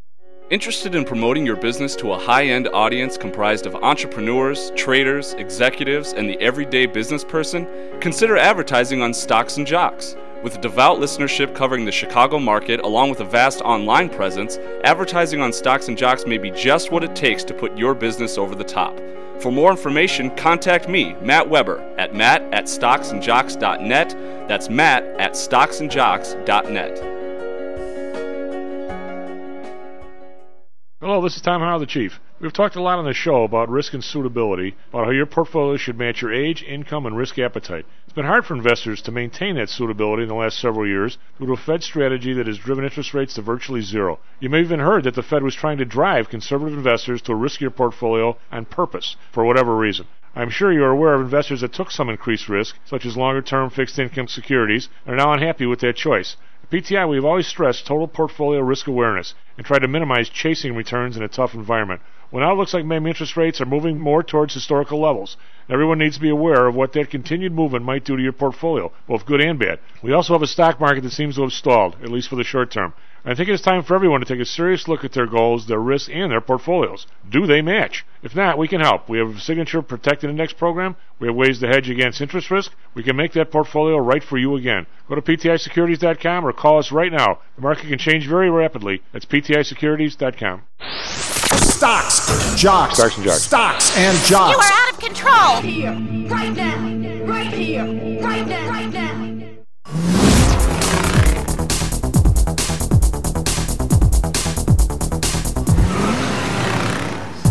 Low Novak Stocks and Jocks. I'm tomorrow. Andrew on the board. SP Futures down 32, and NASDAQ Futures down 120. We've been here pretty much most of the morning. It hasn't really been bouncing around. Dow Futures down 182. That's even with IBM having some earnings. They're up $1.33. It was like up almost $5 last night. Everything else, well, not everything else. Just about everything else in the Dow is down. Got Travelers up 8 cents and Procter & Gamble up 9 cents if you want to count that. But Goldman Sachs down 239. Got Home Depot down $1.81. Everything, Microsoft down $1.97. Tesla, which had earnings, is down $14.27 now, so that's about 8%, as their earnings were 20% less than last year. In Europe, they were down. Well, now they're down even more. DAX up 153. That's a full 1%. It was only down 0.7 an hour ago. FTSE down 15. They're hanging in there pretty good. That's only down 2%, 0.2%. And those were the guys. Yes, they had the bad CPI number that actually caused the market to turn down a little bit. Kekaran down 38.5%. Over in Asia, not much here. Nikkei up 50.2%. Hang Seng up 29.1%. Call it even flat. Shanghai down 3. Call that one flat. So Asia, not so much. Yesterday, Dow was down 79. S&P down 35 cents. NASDAQ up 3. So it was a snoozer yesterday. Not much. Although we have been leaking up on the close, which indicates a little bit of mutual fund buying. Not a real lot, but some. Bonds down 5 basis points, 3.55. One down 3 basis points, 2.46. Japan unchanged, 0.47. We've got oil down again, 120.77.96. Brent down 124.81.88. Natural gas up 2 cents, 2.25. We've got gold up 240, hanging above 2009. Silver down 2 cents, 25.35. Copper down 4 cents at 403. Got Bitcoin down again, 434, 28,846, so not above 30,000 like it was Monday. And we have the U.S. dollar. It's down a little bit, very little bit. I mean, I'd say let's call it flat. Andrew, what do you got for us, Trevor Weather Sports? All right, it is 7:37 here in Chicago on April 20th. Starting off with sports and some baseball. Last night, the Diamondbacks lost to the Cardinals, sending their game 5-14. The White Sox lost to the Phillies, ending their game 5-2. But the Cubs won over the Athletics, ending their game 12-2. Over to Phoenix. The weather is currently 57 degrees, clear skies. They're going to have a high of 85 today. And here in Chicago, we're at 63 degrees, cloudy skies, going to go up to 78. We might have about a 20% chance of rain throughout the day and into the night, so not too high, but we may get a little bit. Over to Chicago traffic, about the same as the first hour. Plenty of red, especially if you're coming in from the south side. That's going all the way from about 111th to downtown. It's a whole lot down there, but still no major accidents, just a lot of general traffic. The only outbound street to note is the Eisenhower Expressway. Other than that, the outbound roads are looking pretty good. Inbound, not as much. So that's all I got. Back to you, Jim. Do we have Mr. Flanagan? You do, Tom. Good morning. Mr. Flanagan, who again was a no-show last night, and his ears would be burning. There actually was pretty crowded last night because one of the guys had died. So we're toasting him. Oh, sorry. Yeah, I met him a couple times. Interesting cat. One of these feisty old Irish dudes that 1 week he's telling me, yeah, I was in the hospital like 2 weeks ago. I don't know, they took out a half a lung. I don't know what the hell they did. They did something. Well, no, the guy died. So obviously there was something wrong with him. He's like, I don't know what the hell they did. All I know is I feel pretty good. I'm like, okay then. But he wasn't about to let it bother him. But one of the dudes, were your ears burning? We started talking about one of these guys was very Irish, interested in his family. And I said, well, my buddy John Flanagan is very good at digging back into the census, and he helped me out doing some of that stuff. So we were talking about you, even though you weren't there. So guess what the guy's telling me? It's a great story. We'll get into something, I guess, more important here in a second. But he said, yeah, I was in Ireland like not too long ago. I mean, these guys are always going back and forth. And Guess for what reason, John? You'll never guess. One of his long lost great uncles or somebody named Lonigan or something. It must have been like 70 or 80 years ago. Is involved in the fight, the IRA versus the other side up in Galway, which I guess was one of the hotbeds of the actual fracas. Well, the guy gets caught with all these guns and all this stuff that he's, of course, running for the IRA. So they execute the dude, right? Which isn't so good. Well, they go back, it's like the 80-year anniversary of the guy getting smoked by the Brits, and they have this huge celebration of life for the guy. The family members from all over the world and all the people. I guess they had a huge shindig for this guy, the Brits executing this dude. I'm like, wow. I don't even know what to think about. I never even thought of something like that or heard of something like that. But evidently, it happened. And maybe, I guess it's not the only one. Yeah, well, memories tend to linger over there, I'll tell you. Well, what's the Irish in the nursing home? I hate that guy. I just don't remember why.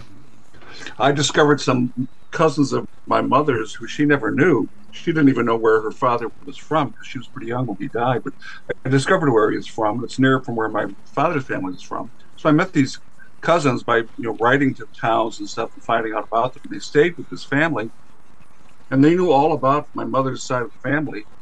Her grandfather, the woman she married, and I think he married her in 1872, and they still were talking to this day about how he should have never married that woman. Why? None of these people I was talking to ever knew these people. This happened 100 years and more before, but it's just they were talking about it as if it just happened the other day. Well, so if there were still any Howes around, they'd be talking about, why did my dad marry that Italian girl? I mean, well, maybe it's best they don't know some of these things and stuff. God. Anyway, everybody was talking a little bit about the last Saturday night episode, and I guess I didn't even realize that some people were totally getting mugged on the sidewalk in a police car. Some black lady tried to shag the police car down to break up these two people getting beat up, and the police car just kept going, and she went over there. And she couldn't get any help. And she went over there and broke it up. I think we should find her and give her some kind of medal. And I'm all for diversity, Jan. And I think last night I was driving home. Of course, the traffic is absolute gridlock, and there's no police anywhere. If I see a police car come by, and there's two ladies in there, and I'm going to say they couldn't have been 5'4". Now, I'm not saying you don't belong on the police force if you're not, a 6'6" guy. I mean, I'm never going to say that. But I can't imagine 6 people beating up 2 people where these two ladies pop out of there and can be effective without shooting or doing something. I mean, I'm not so sure 2 guys could be either. So, but I'm saying it. I mean, I don't know who was in the.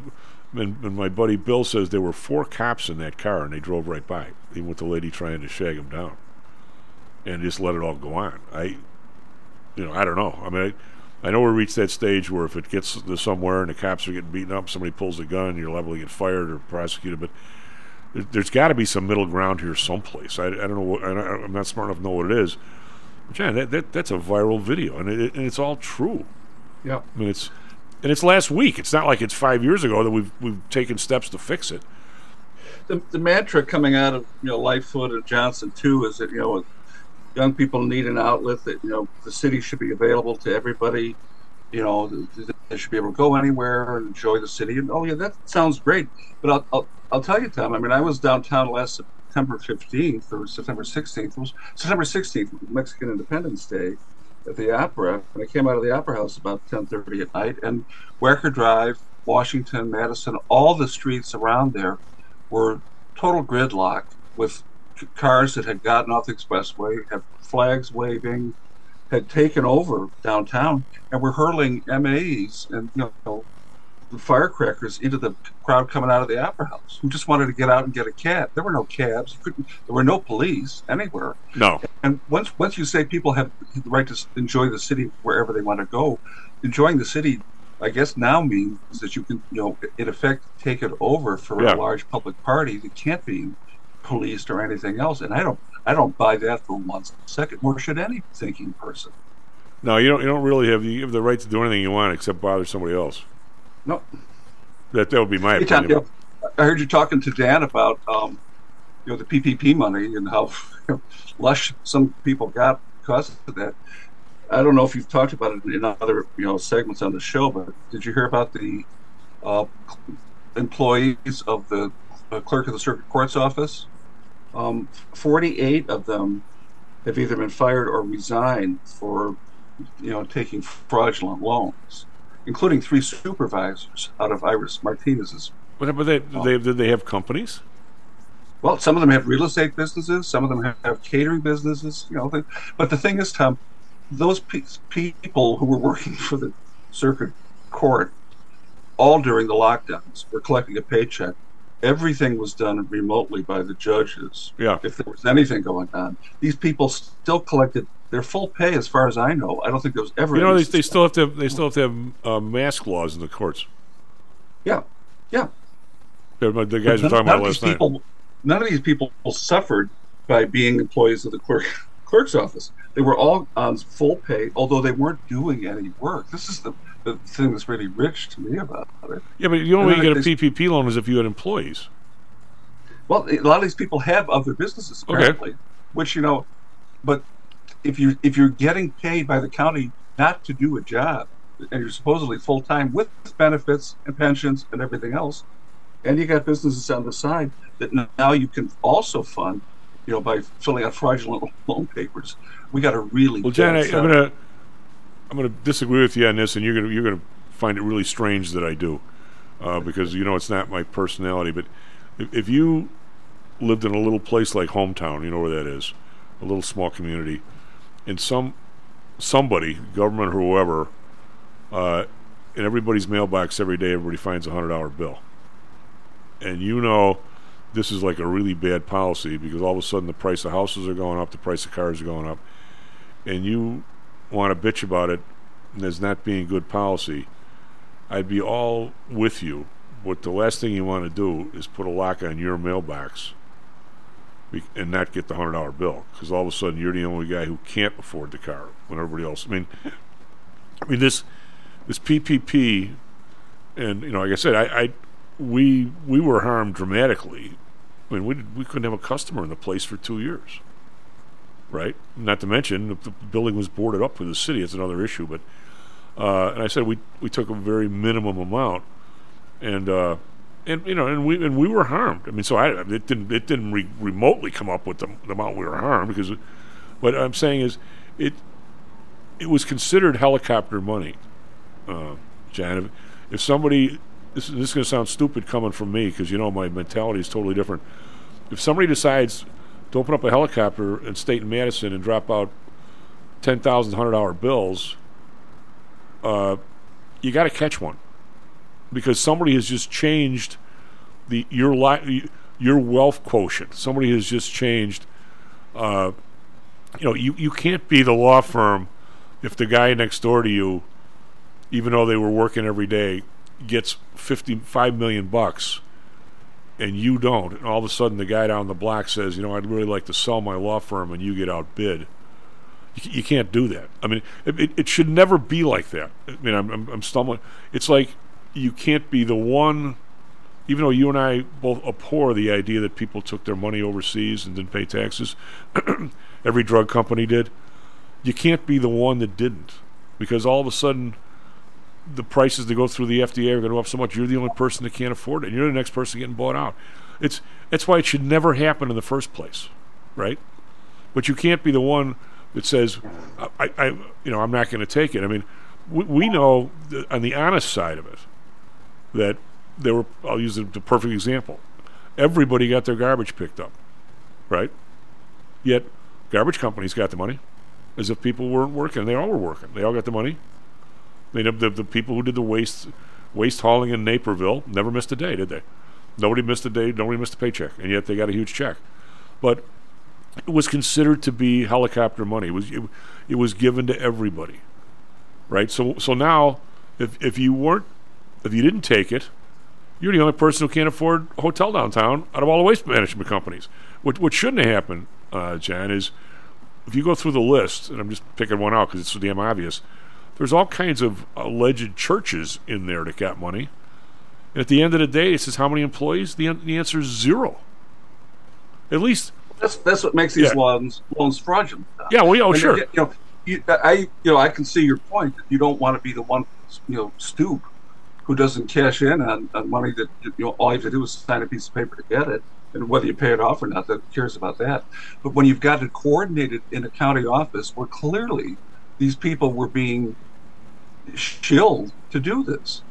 And a lot of it never ended up in the hands of a real business or their employees. It didn't save anybody from bankruptcy. I'll send you. It was going to buy cars and pay off credit card bills and everything else. Because some firms weren't harmed, but they still.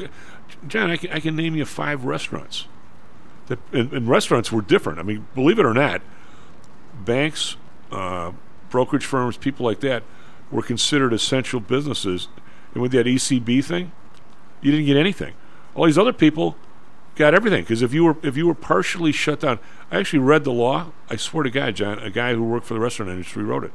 If you and I had a pizza place, okay, and we had a bar with 6 people, and all of a sudden the bar got shut down because the stools are more than 6 feet apart.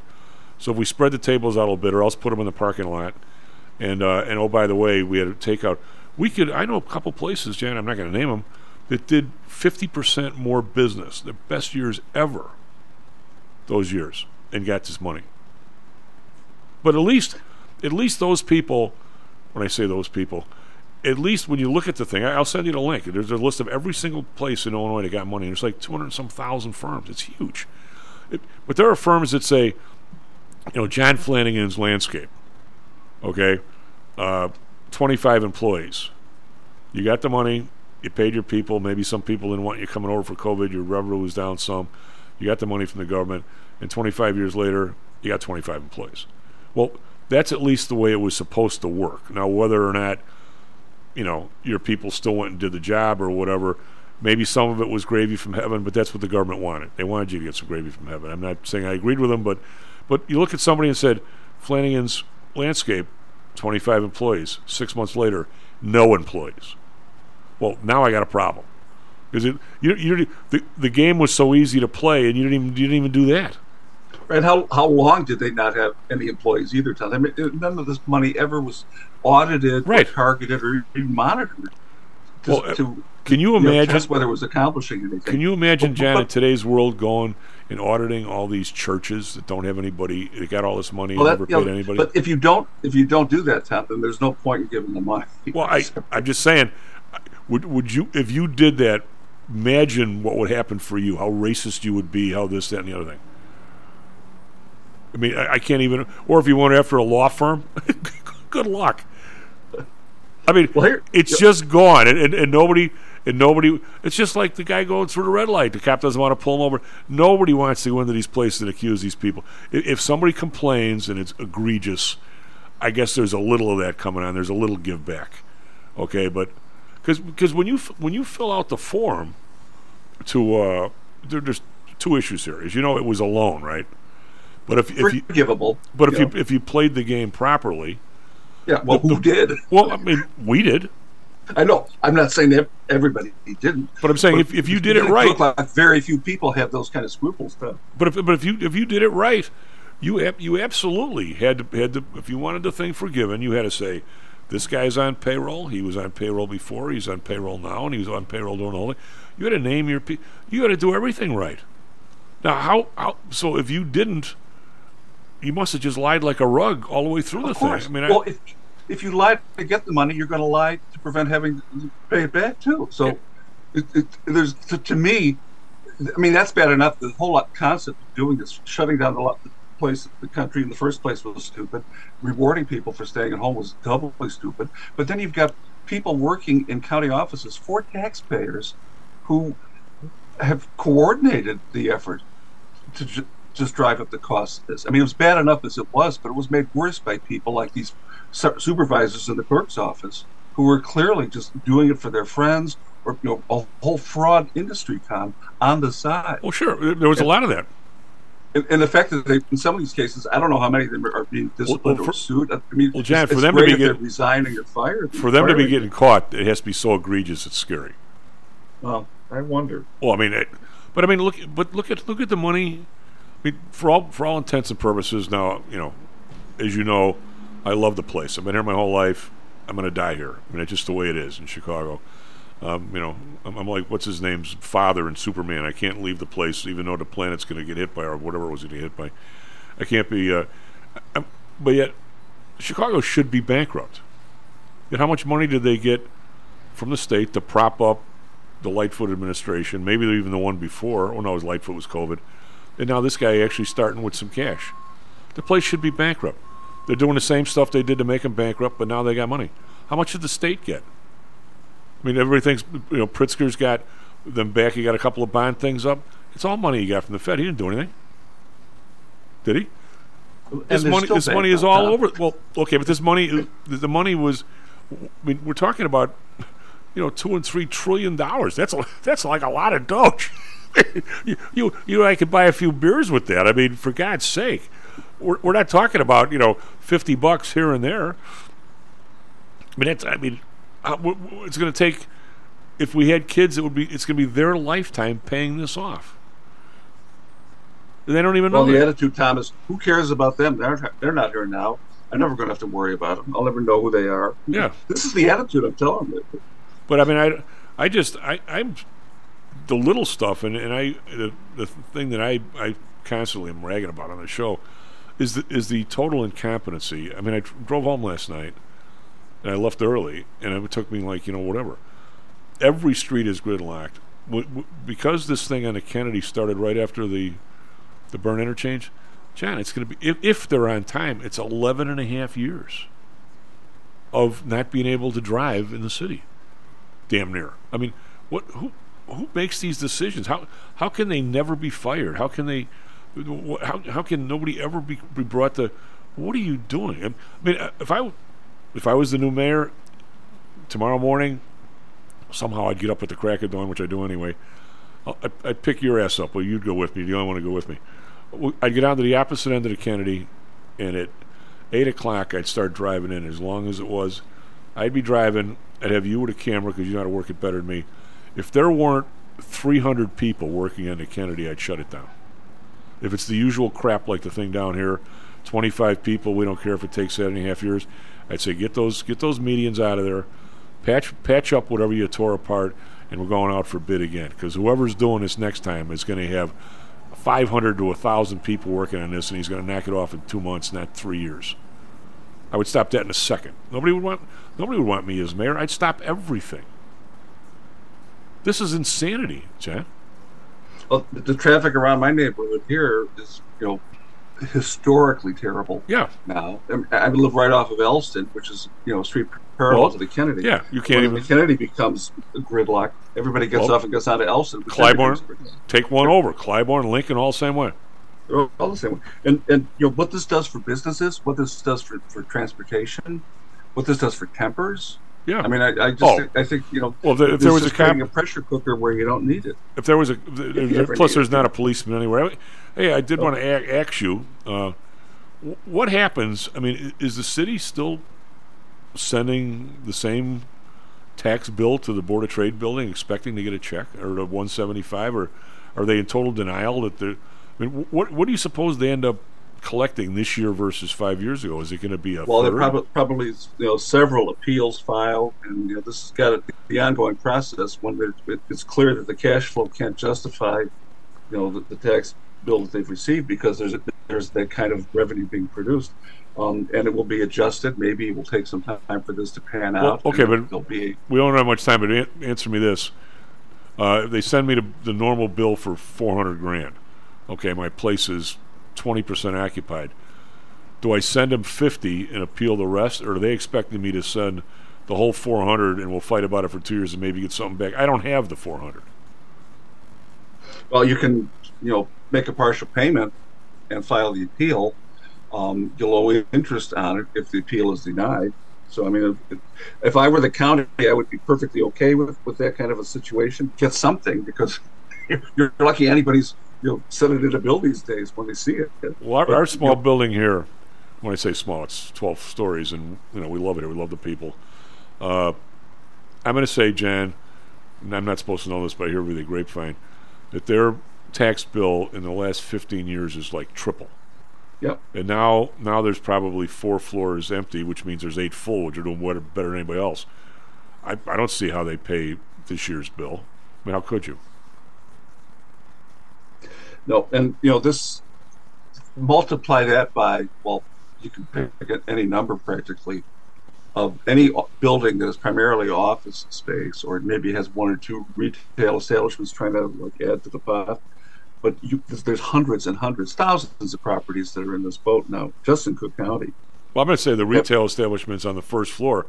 If you look at 175, that's what's killing them. Not having CVS, not having the barbershop, not having the bar.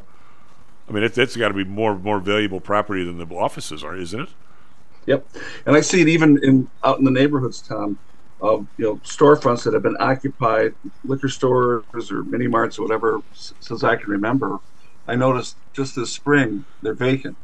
It looks like they've been vacant for a while. I just haven't noticed it maybe, but there's really been a shakeout, because I can see exactly what happened. Those buildings had to up their rents because their tax bills were backing them up against the wall. The tenants don't have this kind of money. They don't have that kind of cash flow. So they either move or shut down. They have no other options. Well, John, our job is not to come on air and be Chicken Little.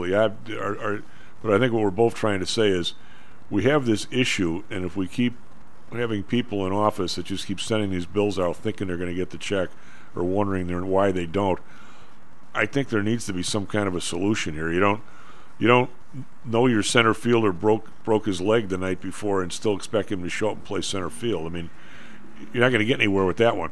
I mean, you've got to find a way to get him to the orthopedic guy, and maybe 6 months from now he can play center field again. You got to recognize the problem. You got to fix it. You can't just, hey, where's Joe? Well, Joe's got a broken leg. Yeah, but why isn't he out in the center field? Because he can't move, you idiot. I mean, that's how I feel these guys are acting. Am I wrong?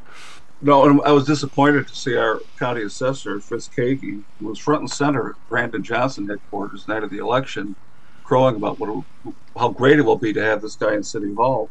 And I fear that these two are working on the same side. So that doesn't make me feel too good. Oh, God. John, we'll talk at you. Maybe I'll see you one of these days.